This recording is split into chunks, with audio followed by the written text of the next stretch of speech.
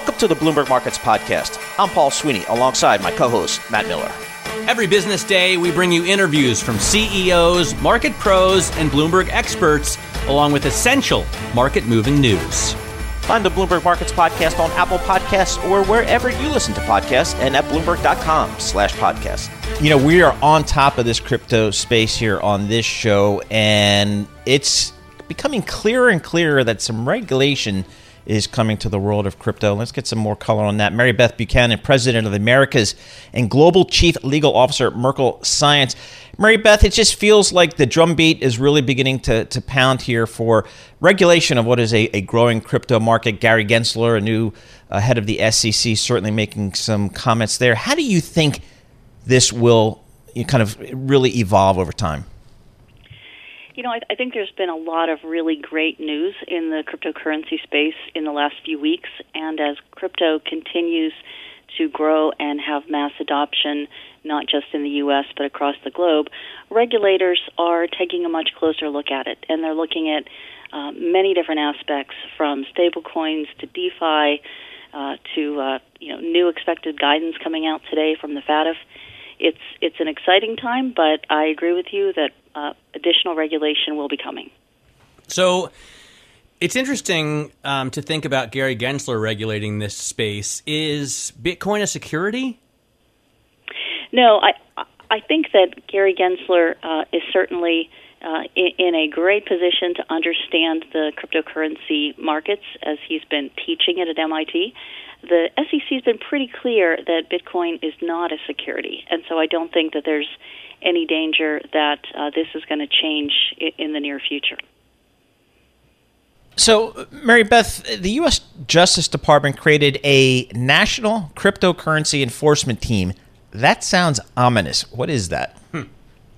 Yeah, the cryptocurrency enforcement team that was announced in early October by the Deputy Attorney General is an effort by many different components of the Department of Justice to come together and to really attack one of the latest plagues in the crypto space, which is ransomware attacks.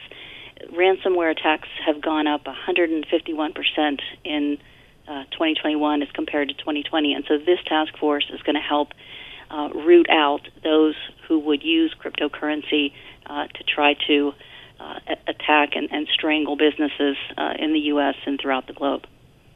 What you've been involved in the digital space for quite a while now. What can be done? You know, whenever I see a ransomware attack, I always think that's silly because it's not an anonymous transaction. We know that it's going to wallets. We know which wallets it's trading in, but those wallets aren't attached to names, right? So what can be done? In order to really attack the ransomware actors, we're going to need to see a lot of collaboration between cryptocurrency exchanges, blockchain analytics companies like Merkle Science, and the government. Recently, or rather later in late summer, the Justice Department called the industry together and shared with us some of the information that they've been learning with recent ransomware attacks, and we shared with the government some information that we've been learning. So I think that through this collaboration and information sharing, we're going to be able to stop these attackers before they can find additional victims. So, Mary Beth, a lot of folks are saying that the crypto space really needs regulation, if for no other reason than for it to be validated and for its development and for more investment. How do you think this is going to play out? Is this something that our government currently has the capability to regulate? It just feels like so much is new about crypto and the knowledge level isn't anywhere where it needs to be. I think most of the private sector crypto companies want regulation, but they want clear regulation, and they want to have a voice in creating it.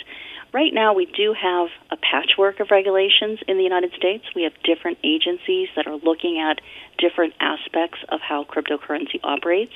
There may be a few spaces where we're still seeing the absence of some regulation, and what we need to do, I think, is identify where there's a vacuum and create a reasonable set of rules that make sense to make sure that we're addressing all aspects of the crypto space.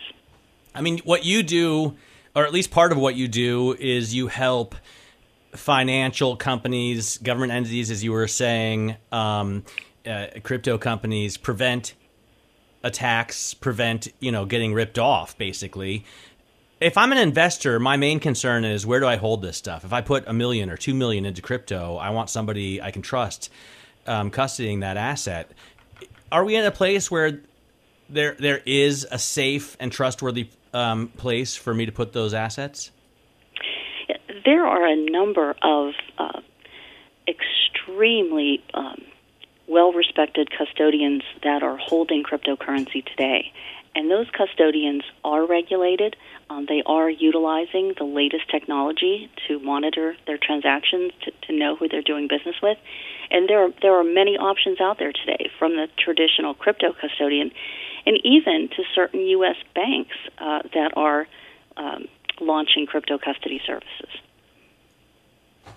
All right. Very cool to get some time with you, Mary Beth. I hope we can get you back, because it seems to me Merkle Science has a wealth of information that I think our clients would like to hear more about. Mary Beth Buchanan is president of the Americas and global chief legal officer for Merkle Science.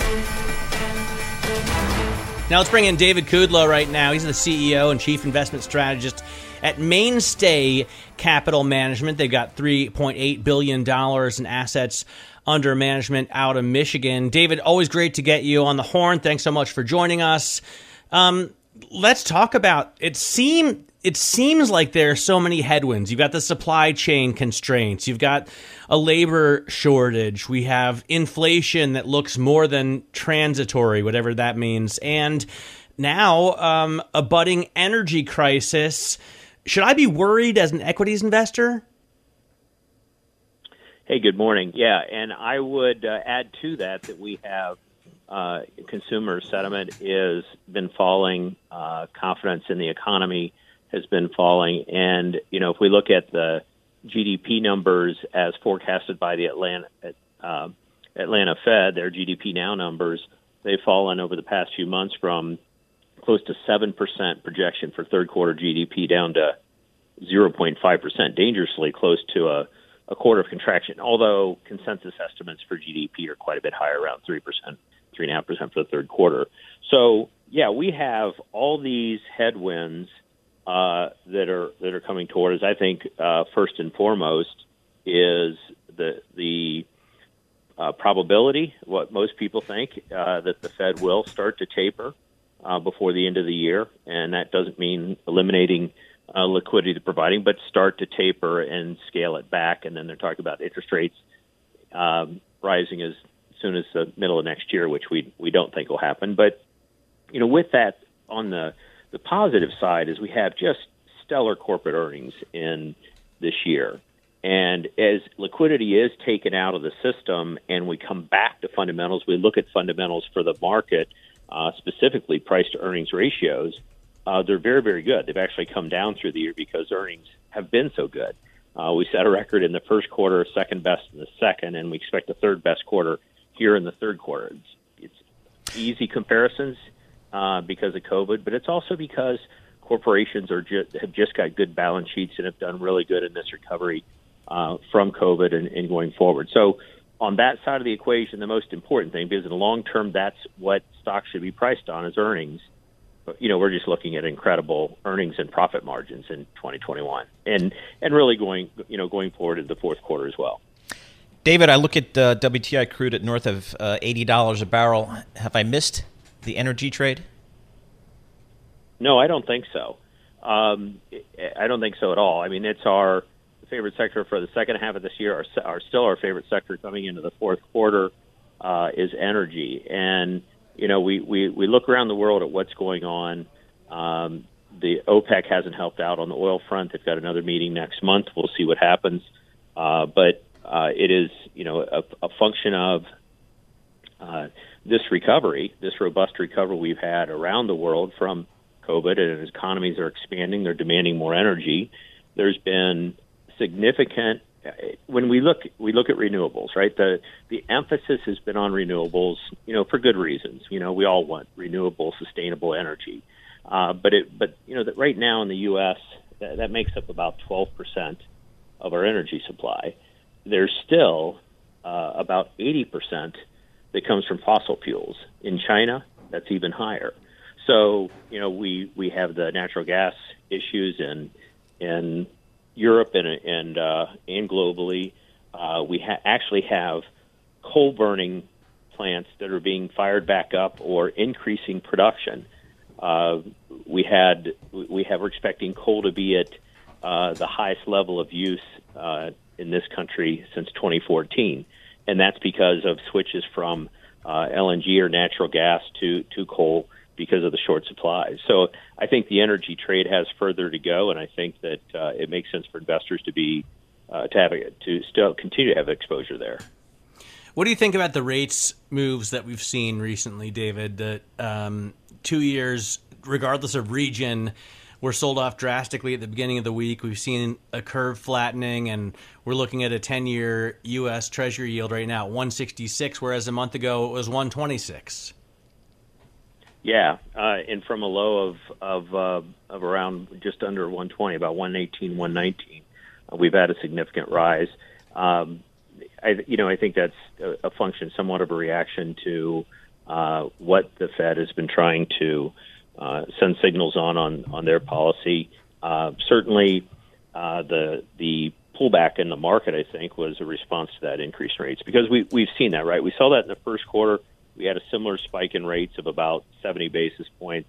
The market sold off, especially what we consider long-duration equities like tech and growth stocks. And we've seen that again here. What's interesting now, though, is rates have continued to move higher. We've seen the markets rebound. I think that's, we're looking at, a strong earnings season. Once again, only if, we've got maybe 10% of companies that reported, but they're coming in, some mixed reports, but overall, we've got about 80% of companies beating expectations. Yep. So that's helped the market. Right. If rates continue to rise, and it's typically, if it's a slow rise as a function of an expanding economy, we can live with that. Right. When they spike or when they go up because of concerns about inflation, that's going to be problematic, which inflation is probably our biggest issue relative to stocks going forward. All right, David. Hey, David, thank you so much for joining us. We really appreciate it. David Kudla, CEO and Chief Investment Strategist at Mainstay Capital. Let's talk now about the leading economic indicators, the leading index from the Conference Board right now, and what that's saying about the economy. In order to do that, we bring in Ataman Ozeldrum. He's the Director of Economic Research and Global Research Chair at the Conference Board. If you type in ECO-US on your Bloomberg terminal, you can see the leading index came out at a slightly disappointing 0.2%. We were looking for 0.4%, and the previous month had been 0.9%. So, Ataman, thanks for joining us. Why the disappointment? Good morning. Good to be here. So the 0.2% is less than expected, but just keep it in perspective that is still a good positive number. It continues a rising trend in the leading index, but it is a little bit slower. And a big reason for that this month in September was the large negative contribution to the index from housing residential construction. And some softening in consumer confidence also contributed to that. But all in all, the majority of the leading index components have been rising, 6 out of 10. So that still points to still a healthy expansion in the U.S. economy. So, Ataman, what do you make of the labor market out there? We've still got a lot of people that are not in this labor force, despite the very high number of job postings. Is this a permanent new reality for the U.S. labor market that just fewer people are going to be working? I think the global pandemic has really caused a lot of disruption in labor markets in many sectors across the U.S. economy. And now, we're dealing with the Delta variant. That's creating more headwinds. It's keeping a lot of people on the sidelines because of concerns about getting sick and staying out of the labor force. I think in the future that'll eventually settle down. The economy growth rates are settling down to our new expansion trajectory, and we're all getting used to living with this. We're learning how to work and shop.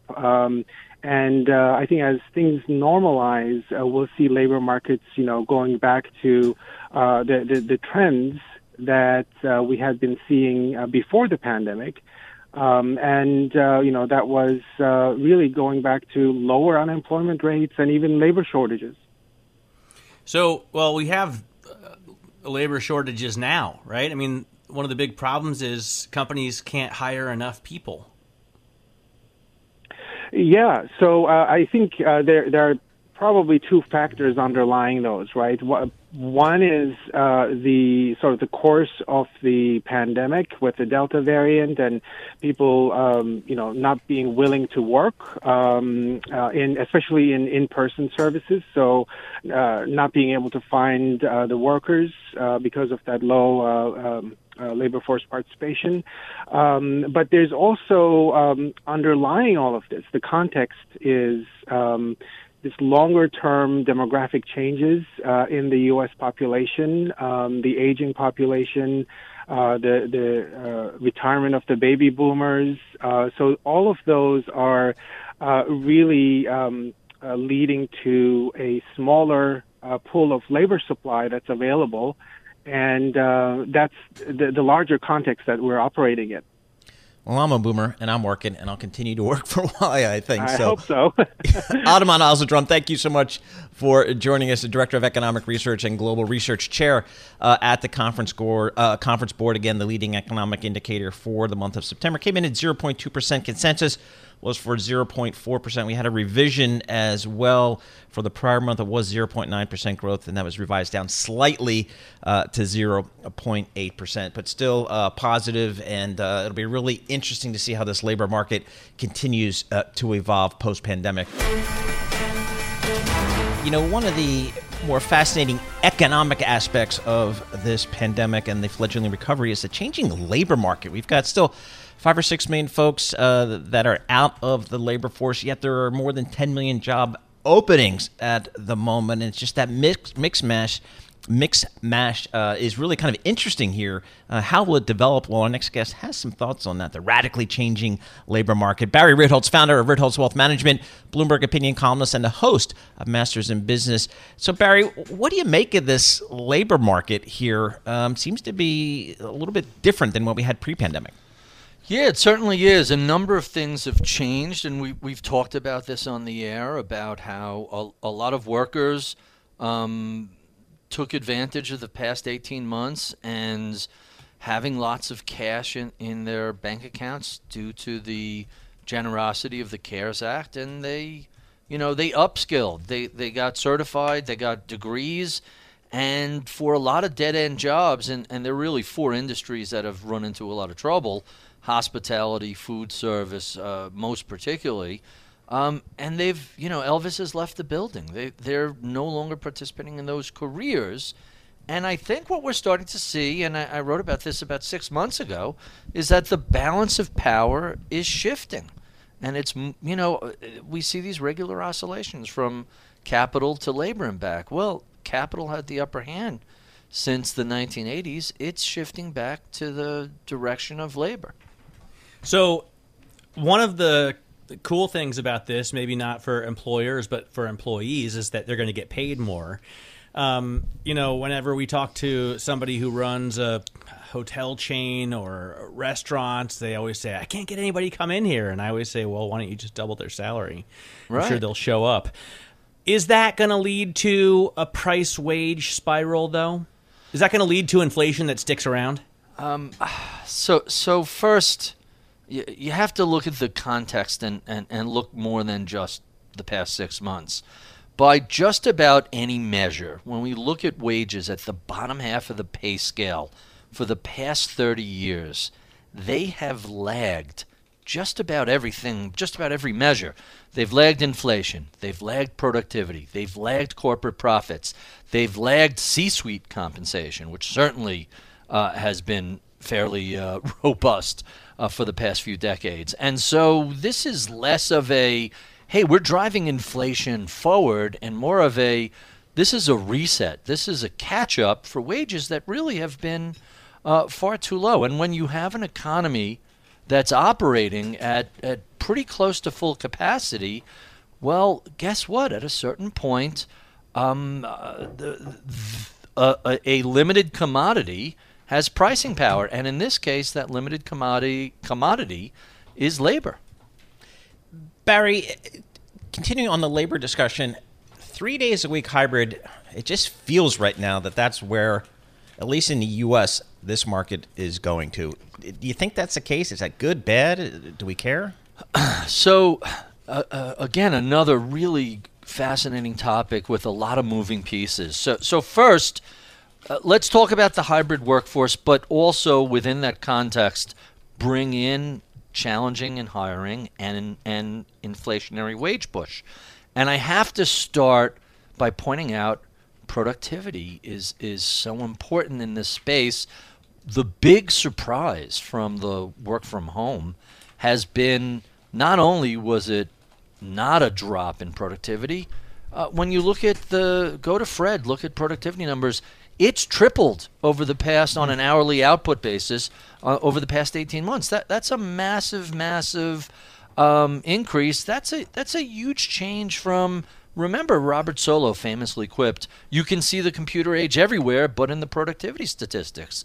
Well, here we are a generation later from when he said that in 1987. Productivity is going up tremendously. So first, huge offset of inflation. If you're paying people more, but you're getting more output from them, it's not inflationary. It's essentially a push. Now, the challenge is having that work its way downstream to bars and restaurants and hotels and frontline healthcare providers. In a lot of those fields, you're not seeing the same sort of productivity increase, except where people have made those investments in technology. So you go to a restaurant and the waiter isn't writing down your order. They're using an iPad, and you're not even getting a menu. You're just using your phone to scan that QR code on the table. Those sort of things gradually show up to the bottom line. They make things more productive, quicker, better. You know, if restaurants have a faster turnover, they're seating more people. They're making more revenue, serving more meals. So maybe you'll start to see productivity gains there. But white-collar workers, productivity gains have been spectacular. Barry, got an important question. I'm moving back to New York in just a couple of months. I got a reportedly one-year-old daughter and a 3.8 liter flat six in a stick shift 911. Car discussion. Right? And can you fit a baby seat in the back of that? Or I think so. But my thought is this. I would love to give it to her. I met a guy the other day who had a 1986. The 911? You're going to give the 911 to your daughter? Well, when she's older. Yeah. I met a guy the other day who was with his dad. He was 17 with his dad when he bought the car that he now drives. Right. But I'm moving back. Freight rates are like $20,000 for a container. No, and used car prices are soaring. Yeah. Do I let go of it before I come home? I mean, my daughter's going to live in a sea of self-driving electric cars. It's going to be pretty cool for her to get this after high school. Very simple question. Is this an air-cooled 911 or a later war-cooled? No, it's a 991, a 2013. So hit that bid. You can sell that, take the profit, and then go buy yourself a car that will continue to appreciate. Minivan. No, you don't need a minivan in New York. You can Uber wherever you're going. But if you want to give your daughter a 911, give her something that's going to be worth something in 20 years. A 2013, water-cooled modern Porsche, they're great today, but 10 years from now, that's going to be pure electric. So go back to, pre-1998? Give her an air-cooled 911, and she'll teach her to drive a stick, and she'll be a happy camper. I like it. Yeah, I'll go before that, because the last air-cooled was a 993. I don't like the way the headlights were so slanty. I like the 964 because I'm a child of the 80s, that's the look.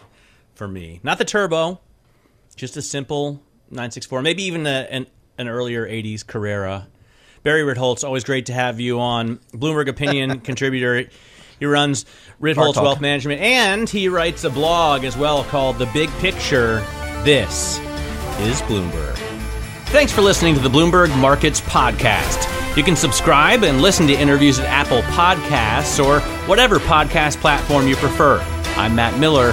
I'm on Twitter at MattMiller1973. And I'm Paul Sweeney. I'm on Twitter at PT Sweeney. Before the podcast, you can always catch us worldwide at Bloomberg Radio.